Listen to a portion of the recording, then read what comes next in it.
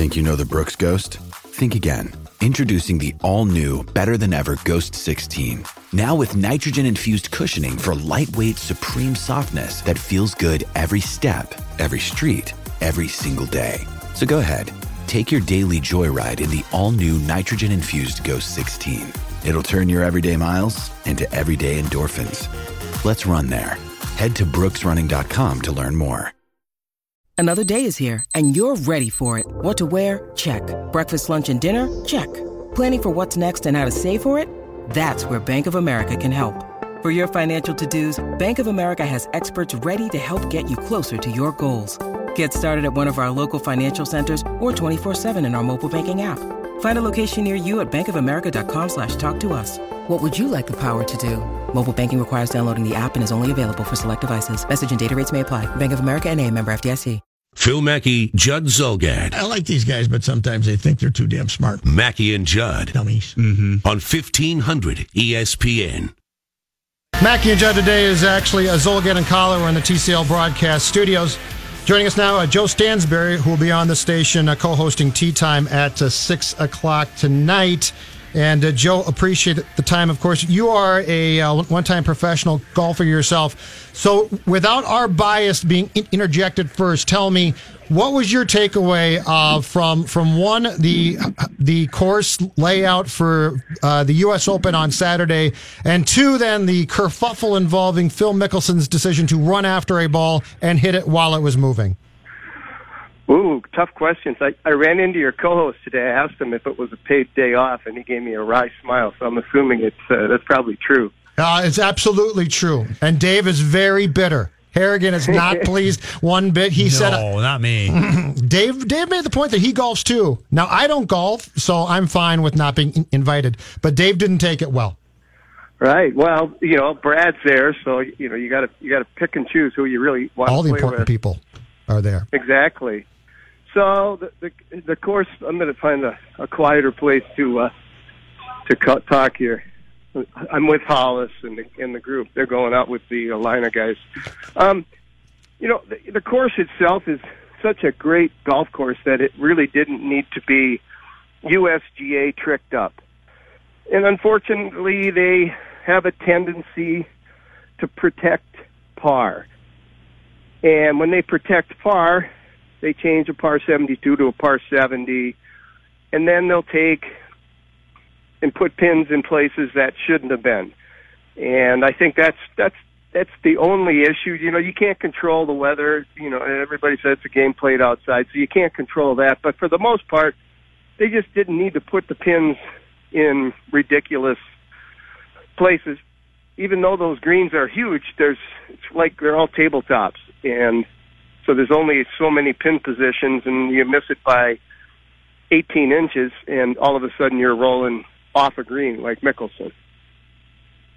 Do you think, though, that people like me get enjoyment out of watching them struggle? And I will tell you the answer is yes. But is that just because I'm bad at it? So, even though technically maybe the course shouldn't have been that hard, I'm sitting here cackling at how much they're struggling and actually kind of enjoying this tournament maybe more than I normally would because everyone's so mad. Yeah, I have no problem with players struggling. I honestly didn't have that much trouble with the way it was set up. It's just that when the greens turn into your driveway or your garage, and you hit arguably the perfect shot, and you end up 50 yards away behind a bunker, you're almost forcing the players to play a layup and then chip on with a 7-iron. So that takes away the spirit of the game. So, unfortunately, that's what happened. The greens got too hard. There was no way guys are hitting, 8 irons in from 190 yards that are ending up in ridiculous places. So, I like it hard, but you want to reward a good shot and penalize a bad. And unfortunately, because of the setup, they were penalizing both bad and good shots in the second wave in the afternoon times on Saturday. So, Joe, in your mind, on Sunday, did they come back and rectify it and do the right thing, or did they overcorrect too much for Sunday? Well, I don't think they overcorrected. I knew you can't, like I say, you can't control the weather, and out there on the island, you just never know. The wind could have picked up, and they just had to protect maybe part of themselves. The USGA is different than the PGA in that there's different officials and different people setting up the greens, and Mike Davis, and then and Jeff Hall. And I know Jeff Hall personally, and I tried to get him on a few years ago when they had some controversy, and it's unfortunate, but it's the USGA, and the players coming in need to expect that. But I kind of got a chuckle out of Phil. Good. I think he put the pressure on himself he's only probably got 4 good starts left, and when he hit that putt and he knew it was going to go off the green, he knew he had no chance to win. And at that stage, I think he just threw in the white towel. And so I thought it was, first of all, I was like, what did I just see? And then I found it kind of humorous. Well, so my take on Phil was that if he had actually cleverly conjured this in his head, that if I shoot this too far, I'm going to run and hit it back because I know this rule and this is like a cheat code that I'm going to use, I would have respected that. I would have been like, hey, that's the rule. So if you use it to your advantage, then go ahead, because if you don't like it, then change the rule. But I don't think that was it at all. I think that was just kind of a hissy fit, don't you? I think he maybe had somebody when he went into the locker room said, "Oh, how are you going to cover this?" And he came up with that. I know that the walking scorer said, he asked him, or Phil directed it to him. I don't know what I got, and I don't care. So I don't think he really purposely thought about it. He just said, I've had it. And he knew that the ball was going to roll all the way down behind that bunker. Now he's got a flop shot. And then I suppose once you're just sitting there and embarrassed, okay, well, yeah, if I'm just going to take my 2-shot penalty, but I think that was a good smoke screen for, Mr. Fake Smile, Phil Mickelson. So as longtime golf guy, why do you think that so many golf fans were offended? And then here's what drives me crazy about this, and you just said it. Among golfers, there seems to be a feeling about Phil that he's a complete fraud, which is fine. But what frustrated me was we had so many golf people saying, this is terrible for the game, and what are the children going to do? Why didn't we just get the story immediately? Phil's a jerk. Fans didn't know it. Now you do, and that this isn't surprising coming from him. That's what frustrates me about this sort of underneath the whole surface that, that this is terrible for the game. Well, no. Tell me that Phil's a jerk. They need more reporters like you, who and I'm being dead serious. You call a square on the Vikings, or, if Wiggins or Sano, for example, right? I mean, we call it, but I think the game somewhat protects these players. Obviously, Dustin having to take a self-imposed sanction for sleeping with, somebody else's wife, on the tour. Or maybe 2 of them. So all of those, the tour has this image that I think that they're trying to protect. I believe Tiger had some, steroid or drug issues. That's never going to come out. They handled it internally. And so maybe this way, but this unfortunately I think is a little different situation because it's run by the USGA and they are already in hot water for the setup. And Phil might have been using it as a protest. So now if you disqualify him for the integrity of the game, then now the USGA's got more stuff. And this way, Phil's just got to answer to himself and as I've heard quoted, the locker rooms. So that's just the way I think. USGA and maybe the PGA will handle it differently. And but I don't know that it'll ever come out to be public. I mean, anybody that I get a kick out. I mean, Phil's always been nice to me, but I do know that Phil's Phil. So, and he's got the fake smile. So Enough said. Joe, we had so much fun with this controversy, though. I mean, for one, because it's really not that big of a controversy. The guy just ran to the other side and hit his ball like I have done 50 times in my life because I was mad. And so it was a little bit of like, hey, I get to see this guy react like I react, like an unprofessional jerk out there. So that's kind of cool. But it did make me think of golf in general and how stodgy it can be about the rules and maybe lacking in some of these storylines that are entertaining for people and that everyone can kind of talk about. That kind of in the post Tiger is amazing era, we've lacked things to really debate about golf, and this was in a way kind of refreshing. Yeah, I mean, I think if Phil had to do it over, first of all, he wouldn't have done it, but the second thing he might have done to save his name, and then man up.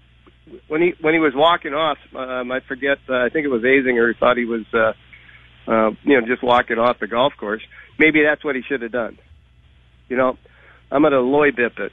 Lack of interest, ball in pocket, or Yep. So just WD and say, you know what, the course got the better of me. I'm not going to, badmouth the USGA and the setup. It was very difficult, and I really wanted to win this tournament. Obviously, it's the one thing that's I've been lacking. Blah blah blah. Well, people would have looked at it a lot differently. Okay, hey, he's human, right? But to come out with, it's kind of maybe that fits into his whole mystique. Well, no, I knew the rule, and it's like, okay, and I don't know who the player was, but he said, so I'm in the back of 15 at Augusta, and I chip it, and it gets just trickling going over, and I know it's going to go in the front water. Well, I can just run up and stop it and hit it back up in one putt, and it'll save me. Well, that's not in the spirit of the game, and that's, I think, what's got a lot of players upset. Yeah, I think that in this case, the cover-up was actually worse than the crime. That's pretty rare that saying is true, but him trying to play it off like, oh, I knew that rule, and I'm just really smart and clever, and I did it on purpose. Like, just own up to it. He would have looked so much better if he just owned it. It's funny. I even got a text from my mom, not a golf expert necessarily, who was like, why didn't he just say he was sorry? Because he's too smart. Right? He thinks he's too smart. Why not just say, yeah, I did that? Yep. And sorry. Yeah, you might be right. And I'm telling you what, if he's telling the truth, well, then the rules are, and I think maybe the rules will change, but I think if he was in a PGA Tour event, they wouldn't have allowed him to play the next day. Interesting. Thank you. Yep. Thanks, Joe. Appreciate the time. All right, bud. Bye-bye. Joe Stansberry, check him out tonight, co-hosting Tea Time, 6 o'clock. I'm sure they'll talk plenty as well about today's announcement of the 3M Open coming to the TPC Twin Cities course in Blaine, a PGA Tour event. 7-year contract signed today that will start in 2019. David Harrigan, what do you have coming up in questions? Really good questions, Judd. The most bestest questions you've ever experienced, probably since Friday. I can hardly wait. Mackie and Judd are back after this brief timeout. On 1500 ESPN. Mackie and Judd are back. Right now. On 1500 ESPN. Now on Mackie and Judd. Do you believe in past lives? Did we ever really land on the moon? Questions What are the 6 degrees that separate you and Kevin Bacon? of significant importance. All right, David Harrigan.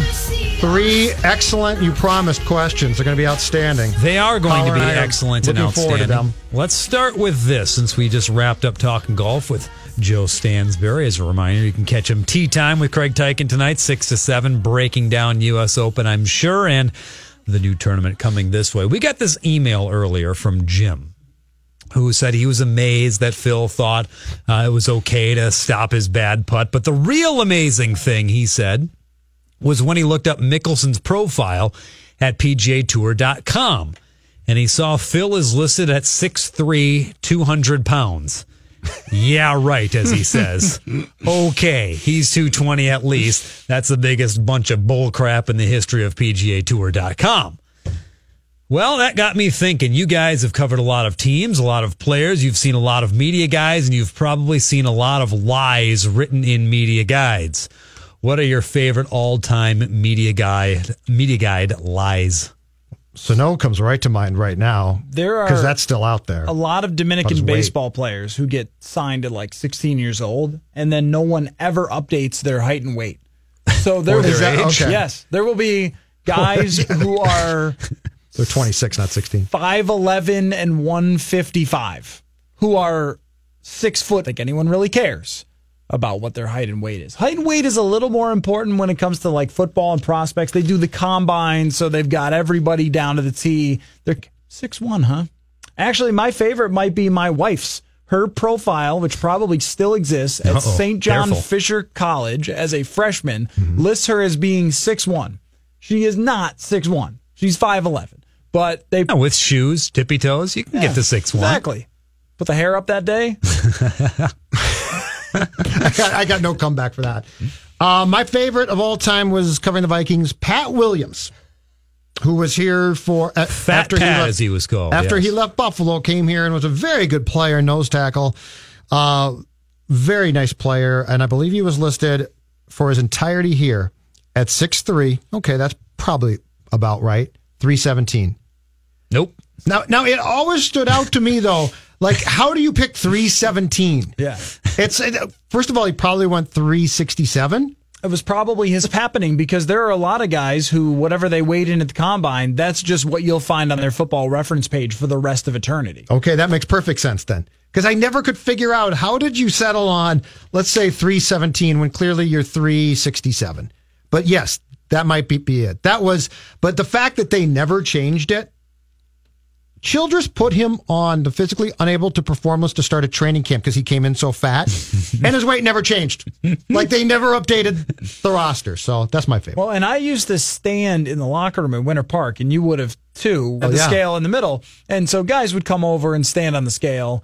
And, I'm not like intentionally trying to see, but you're just standing there, so you peek over and you see like, okay, those weights, not always more, sometimes less. Sometimes it'd be a guy that's like, yeah, he's 270. Like, that says 248, or two. If I were to ask you, is Dalvin Cook a top 10 running back in the NFL? What would you say?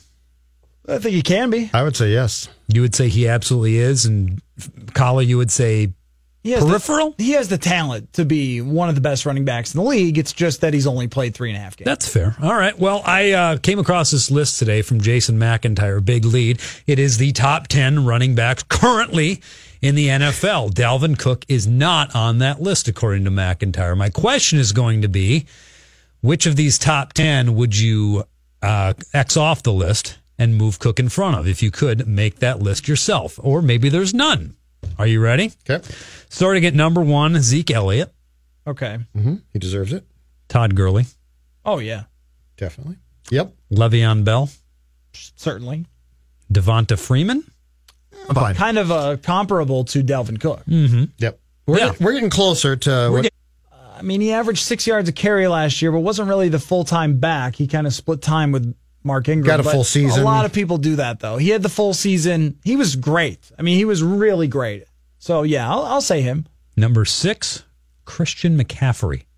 No. That's where we jumped the shark, right? Yeah. Yep. Well, where's David Johnson and LaShawn McCoy? The rest of their 10 goes Kareem Hunt, Leonard Fournette, David Johnson, and LaShawn McCoy at 10. I don't think Leonard Fournette is better than Dalvin Cook because Cook can line up as a wide receiver if you want him to. I would put Dalvin Cook at least I think I'd put him 6. Did they not have David Johnson there? They did. Johnson was 9. Oh, he was 9. But he's coming off an injury. Yeah, but he's good. If I was to take this list and insert Cook into it, I would probably put him around 6 or 7.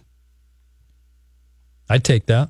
Yeah, I'd probably top 5 area. This says to me that if Dalvin hadn't got hurt and had played the entire year, he is on this list without question, and he's probably about 4 or 5. Because Kareem Hunt got off to the insane start, and then he regressed, right? Like he was just pretty good the rest of the way. And I don't know if he's going to be that great. Is LaShawn still? He's still great. Yeah, he's on the older side, but he carried their offense last year. Yeah, I think the top 4 are very, very fair. 5, I can see. After that, I'd probably redo the list a little bit, at least a little bit. So, but Dalvin Cook, the thing that I love about this kid is the amount of things he can do. Because, that's what got so tiresome about Peterson is when he started to age, there weren't other intangibles there, right? At his greatest, he was a phenomenal running back. Yeah. But that's what he did. Right. With Delvin, 3 things. Yeah. At Adrian Peterson's absolute best, you could throw to him. That he would average 8 yards a catch, and he could break big plays when Brett Favre. Actually, complete player. He can line up in the slot. He can line up outside if you need him to. Absolutely. He picked up on pass protection really fast. I mean, last year, it's really special when a guy comes into training camp who's never put on an NFL uniform, and the other 2 guys he's competing with for a job have played in the NFL. One of them had been in a Pro Bowl, and he blows by them. Speaking of Yankees, we all remember. This is what it sounded like a few years back when he hit a bomb. Here's the 1-1. Swung on, driven to deep right field. That ball is high. It is far. It is gone. Dean Anna hits his first major league home run. A drive into the right field seats. Anna is on the Dean's list. He hits a home run, and the Yankees take a 3-0 lead. The star players are good. Is that prepped, or did he think of that on the fly? Prepped. Easily prepped. As soon as they get a new player, I'm sure he spends his whole morning trying to think of, like, what am I going to do with this guy? As I was searching for that, before we get to the question, I also discovered this one. Brandon Drury hit a home run on April 1st of this very year. Swung on and drilled to deep left center. It is high. It is far. It is gone. His first Yankee home run. A 2-run blast to left center. Aaron's the judge, but Brandon's the jury. Oh, my gosh. Oh, my gosh. I love it. Play it again. How good is that? Left center. Aaron's the judge, but Brandon's the jury. Oh, man. Did you think of yours? All right.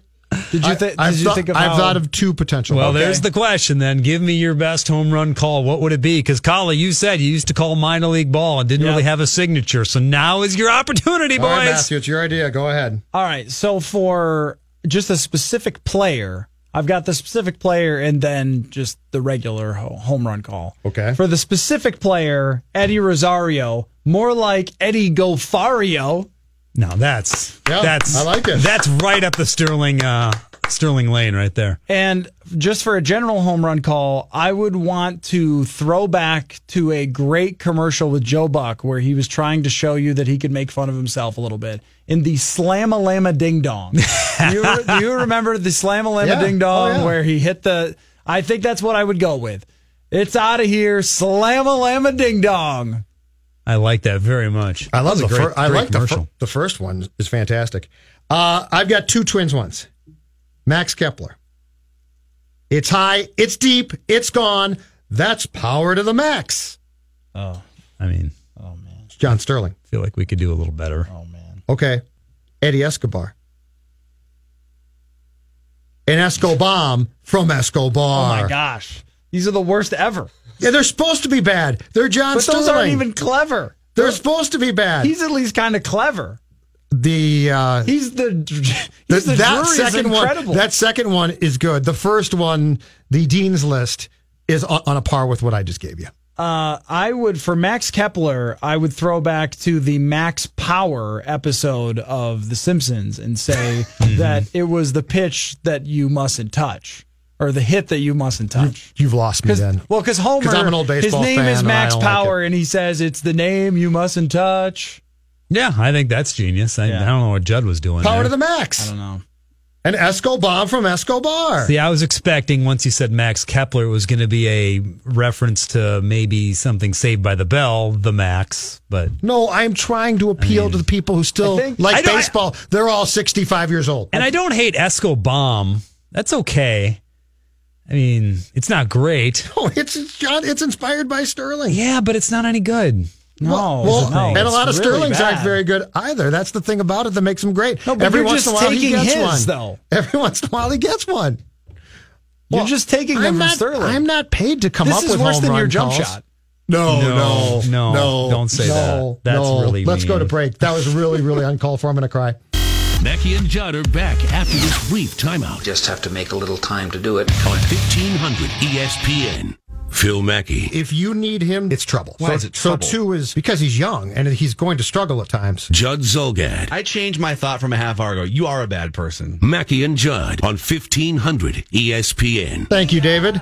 Judd and Collar today are coming to you from, as we always do for the show, TCL Broadcast Studios. The news came out early this morning, Matthew Collar, that Denny Green will be inducted into the Vikings Ring of Honor in 2018. Of course, he passed away a couple of years ago.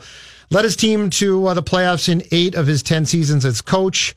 That included the 15-1 season in 1998 that ended in disappointment, but featured the drafting, and this was led by Denny of Randy Moss. So Denny Green is an interesting person in this town as far as the Vikings go, because I will give him this. There was I felt that before he came aboard in 92, things had sort of gotten stale here. And what really changed it was Moss being drafted in 98. But that being said, if you look back at Denny and at the success this team had, and we got spoiled in this sense.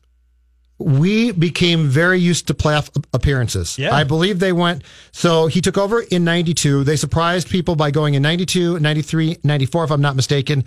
Didn't go in 95. He was supposedly going to be fired when they had a playoff game against the Giants in New Jersey that the Vikings miraculously came back in, saving his job. But I would say the fairest way to put the relationship between this town and Green is it was complicated. Yeah. It was complicated. And what's from an outside perspective, since I wasn't here then, I always looked at him as just being a great coach, because this was a team that had lots of different quarterbacks, and they always seemed to find ways to be competitive and always in the playoffs every single year. And it was a franchise that I looked at as one that had a great culture and consistently won from the outside perspective. Like, man, I mean, that team is always 10 They went to the 6, playoffs 9, all the 7. time. Yeah, that's fair. And when I got here and a lot of people talked more about him, his contentious relationship with the media, it seemed like was a huge deal throughout his career. It was. But I also wonder if that helped him relate to Randy Moss, because Moss felt the same way. Not so much media alone, but everyone. That Moss it's a great point. Early in his life, he felt like he had been let down by a lot of people. Moss trusted. Wasn't a trusting guy. Moss, to your point, Moss trusted him, and my feeling was that Moss didn't trust adults for the most part. So the fact that he looked at Denny as a father type, and the fact that Denny had to distrust himself, I think did help. I think it was a definite key thing, and that's why when Moss fell, it was important that the Vikings took him. Moss would have been great with a lot of teams, but I do think put here with that coach, put him in a situation in which he could at least thrive. And when Moss came to Winter Park last year and spoke to the media about being put in the Ring of Honor, I think that the expectation was, as cool as this is, it's just going to be like, yep, I'm really happy about it. But with Randy Moss, it's never that way. It's never what you expect.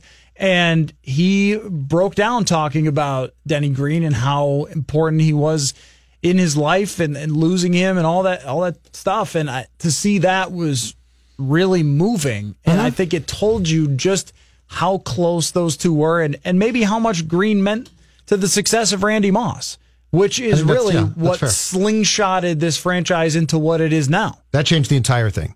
The Vikings were, I'd say 91 into 92 when Green arrived, it had gotten stale, and then he had success. But as far as the current Vikings fan goes, as far as what you see now in that stadium, that is the Moss years. Moss changed the dynamic completely. Moss got a lot of people that might have had a casual interest in the Vikings to buy jerseys and love that team. Yeah. And those people are aging now, but if you go back in when the blackout rules applied, if you go back and look, I want to say the last blackout that this team experienced of a home game was the regular season finale in 97, and that was a playoff team. And their last game, they played the Colts here, and it got blacked out. And there was a definite sense that the fan base was aging and eroding, and they took Moss and it changed an entire dynamic and took this team from being sort of, it's a bit stale, to being the most in thing to go to in this town. It's really impressive, some of the teams that he ended up getting to the playoffs. I'm looking at his first team. And look at the quarterbacks. 1992. Rich Gannon and Sean Salisbury splitting starts in that season. And Rich Gannon has more picks than touchdowns and still goes 8-4. Sean Salisbury went 3-1. And that was always my perception of the Vikings, is that they just had like every random quarterback. Jim McMahon shows up one year. Everybody who played for somebody else or kicked around ended up as the Minnesota Vikings quarterback, which I guess over the last couple of years has still kind of happened in a way. But I mean, Terry Allen is their running back, and he was better with Washington? Or maybe that was later in his career. He was good here, but tore his knees up. Yeah. And Roger Craig at the end of his career is here. Yep. Anthony Carter is still pretty good at that point. But a really great career for Denny Green, and it feels like one of those things that the farther you move away from it, the more you can kind of forget about some of the stuff on the edges, and what matters is he had an incredible career here. So he came here in 92, and he and Holmgren both were hired, if I'm not mistaken, off Walsh's staff in San Francisco, and what he probably doesn't get enough credit for is this. He got here as an offensive guy. And so he brought West Coast philosophies. Mm-hmm. And then he hired a guy named Jack Burns to be his OC, who had coached under Joe Gibbs in Washington. And Burns got fired pretty quickly.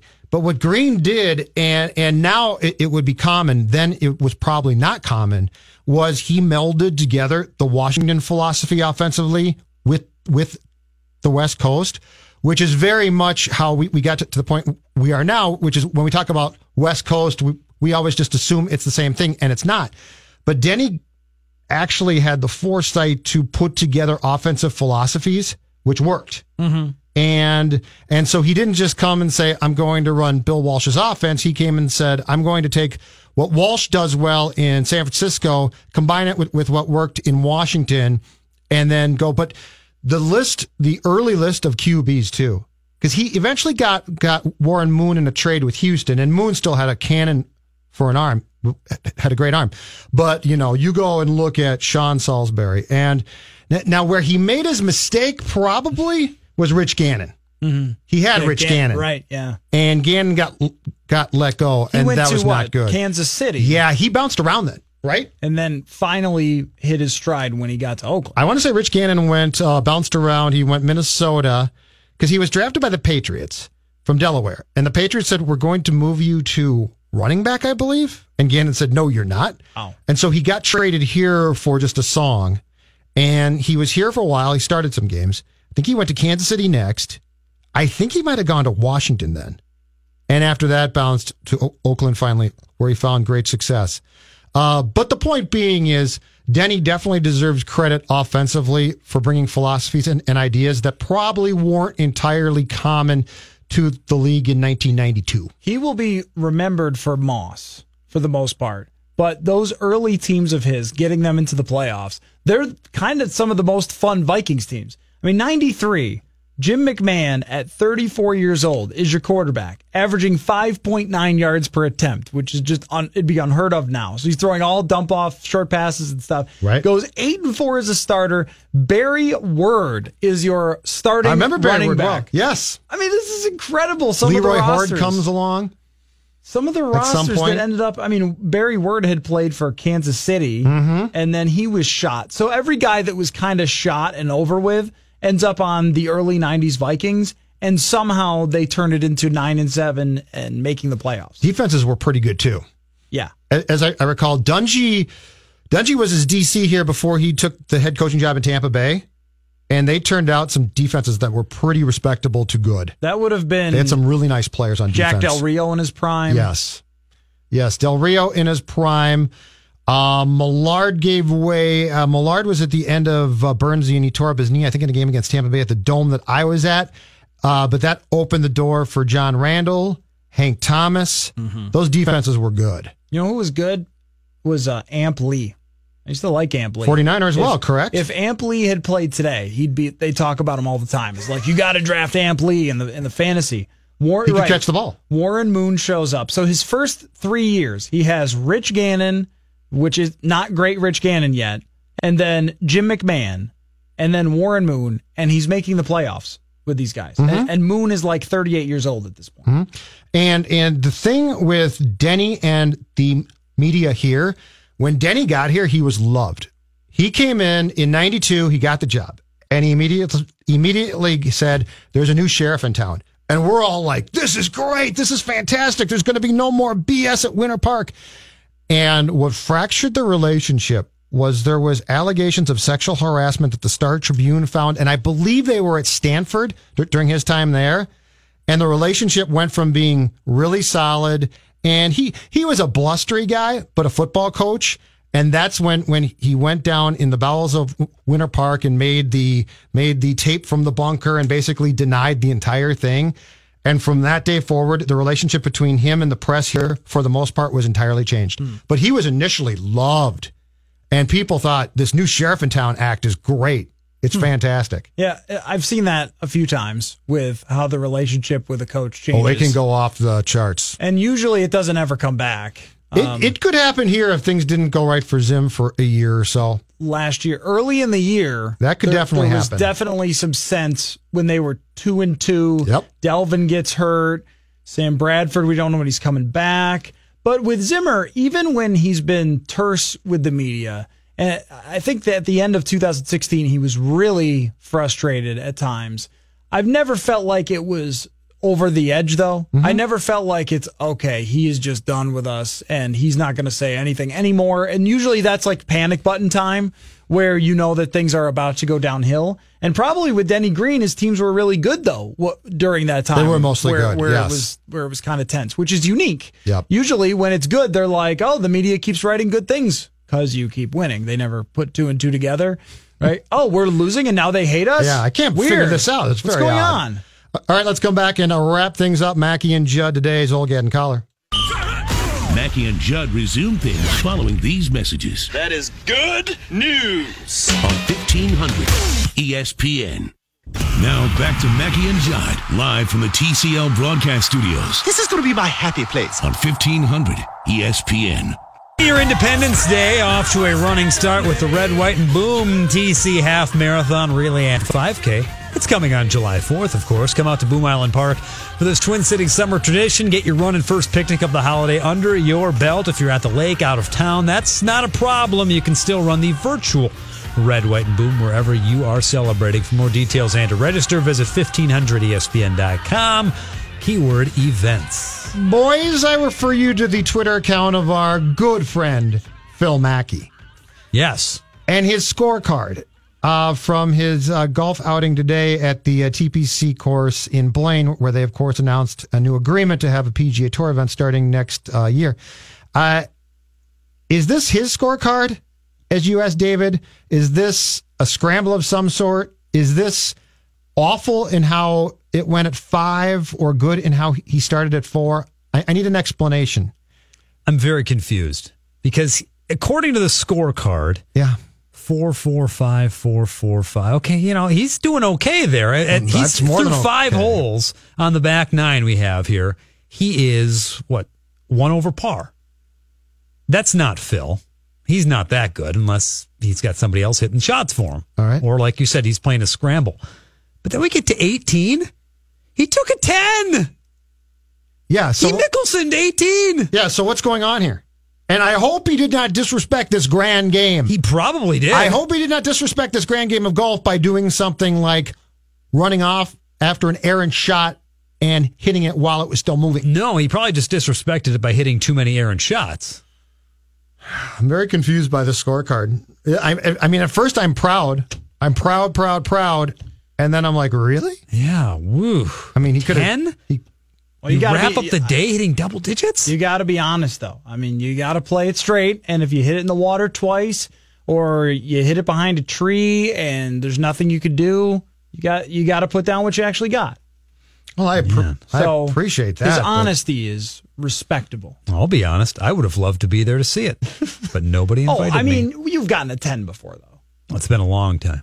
No, Dave's actually, I think, not bad. No, I'm not bad either when I play a lot, but I've gotten a 10. I mean, 10s are normal. It's very easy to have a meltdown on a long par 5 that has like trees or sand or water or something? It is. I don't know. I don't know when the last time I've had a 10. I'm certainly 8s and 9s. Do you think that there's a chance that he found God and told the truth on 18 and the rest is the lie? That's probably it. He felt guilty, so he's like, I got to balance this out. He had himself at 5 over through the first 8 holes of the back 9. He had to know, well, no one's going to believe this, so let's just make up a big score on the last hole. I just had one bad hole. One bad one. No big deal. Yeah, liar. If that's the case, I'm offended. Rule 14.1-1 says you can't do that in golf. I'm surprised you knew that rule. Well, what are the kids going to do? Does it actually read, you can't do that in golf? If Phil's lying here, I mean, what's going to happen to the kids? Because God knows, after what they saw from Mickelson on Saturday, kids are going to stop golfing now. Kids are going to give up. The sport's going to have to fold. Well, we know the kids aren't paying attention to Phil or this station, so we're okay. Wow. Do you... well, he's not lying. Are you excited for Tunisia and England, which is going to be on television here in a few minutes? I'm guessing that my favorite bar downtown, Brits Pub, is impossible to get into right now. So, yeah. A lot of Tunisian fans? So do you know where Tunisia is? Absolutely not. I'm looking it up right now. Do you, David? Yeah, it's in Africa. I know that. I don't exactly know the part of Africa. Tunisia is situated on the Mediterranean coast of North Africa. Sure. Midway between the Atlantic Ocean and the Nile Delta. That's exactly what I would have guessed. It is bordered by Algeria on the west and Libya on the southeast, and it lies at latitudes 30 degrees and 38 degrees north and longitude 7 degrees and 12 degrees east, if you were going to put that in your GPS. All right. Yeah, okay. So go Tunisia. How big is it as far as its population goes? Iceland-like? Is it it's probably way bigger? Iceland is the smallest, as far as population, country to ever make it to the World Cup. I read that today. I think what we need to get on the show starting tomorrow is a sounder for when the gurney comes out. How many? That's what I think. We've got the ambulance sound ready to go. So how many people live in Minnesota? David? A couple million, maybe. I'd have to look it up. Clue? Well, in Tunisia, there are 11.9 million people in Tunisia. Wow. So it's a big-ass country. Then they shouldn't be. Here I thought they were going to be the little train that could. No. They're 5.5 million here. Oh, yeah. No. Well, then they're fine. Iceland, I was reading 350,000 or so is the entire population. That's it? And they love themselves some Icelandic soccer. Their first match of this World Cup, of all TVs that were turned on, 99.6% were watching the soccer match. And they're the ones that started the Skol chant, right? Oh, yeah. That's the Icelandic thing, the Skol chant, which still to this day sort of creeps me out and I don't like. Yeah, we ripped them off here. That's what we do. The word Tunisia is derived from Tunis, which means a central urban hub in the capital of modern-day Tunisia. Are you rooting for them now, or are you trying to pick a team? Yeah. I got to pick a team. I still haven't picked a team. I see no reason, looking through their Wikipedia, that we shouldn't be cheering for Tunisia. Although England has not won, this is their sport. I believe they have won, is it the last won a World Cup in 1966? Long time ago. I don't understand. Cheer for the English. I don't understand how they don't, but I don't understand how they don't win a World Cup every once in a while at least. Soft. I think it's their culture. 1966 is ridiculous. I mean, that's their sport. Yeah. Churchill ain't leading them anymore, Judd. Okay. I'm surprised. This is the only way I can consume my guys the World at Brits Cup are very depressed by this. Is like when teams start getting knocked out and stuff, then I stop wanting to be interested in it. Yeah. Because then I'm like, oh, Mexico. I know Mexico. Germany. Great. I've heard of them. But when Tunisia pops up, then I can learn something. Go home and watch it then. Maybe. You're not going to. I've got film. You're going to go shoot baskets. To break down. You're going to go shoot baskets. We're done. We have a photo shoot after this. I don't even want to talk about it. I don't look good. Mackie and Judd returns tomorrow. Thanks to Collar for sitting in for Phil today. GL is up next.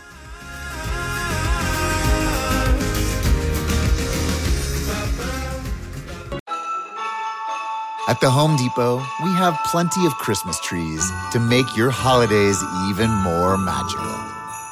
Hundreds of full, easy-to-assemble artificial trees that look so real, you may be convinced they actually are. And for those who love that fresh pine smell, we have a parking lot full of fresh-cut trees to call your own. We'll even help you load your tree in the car so you can bring home the holidays. The Home Depot, how doers get more done.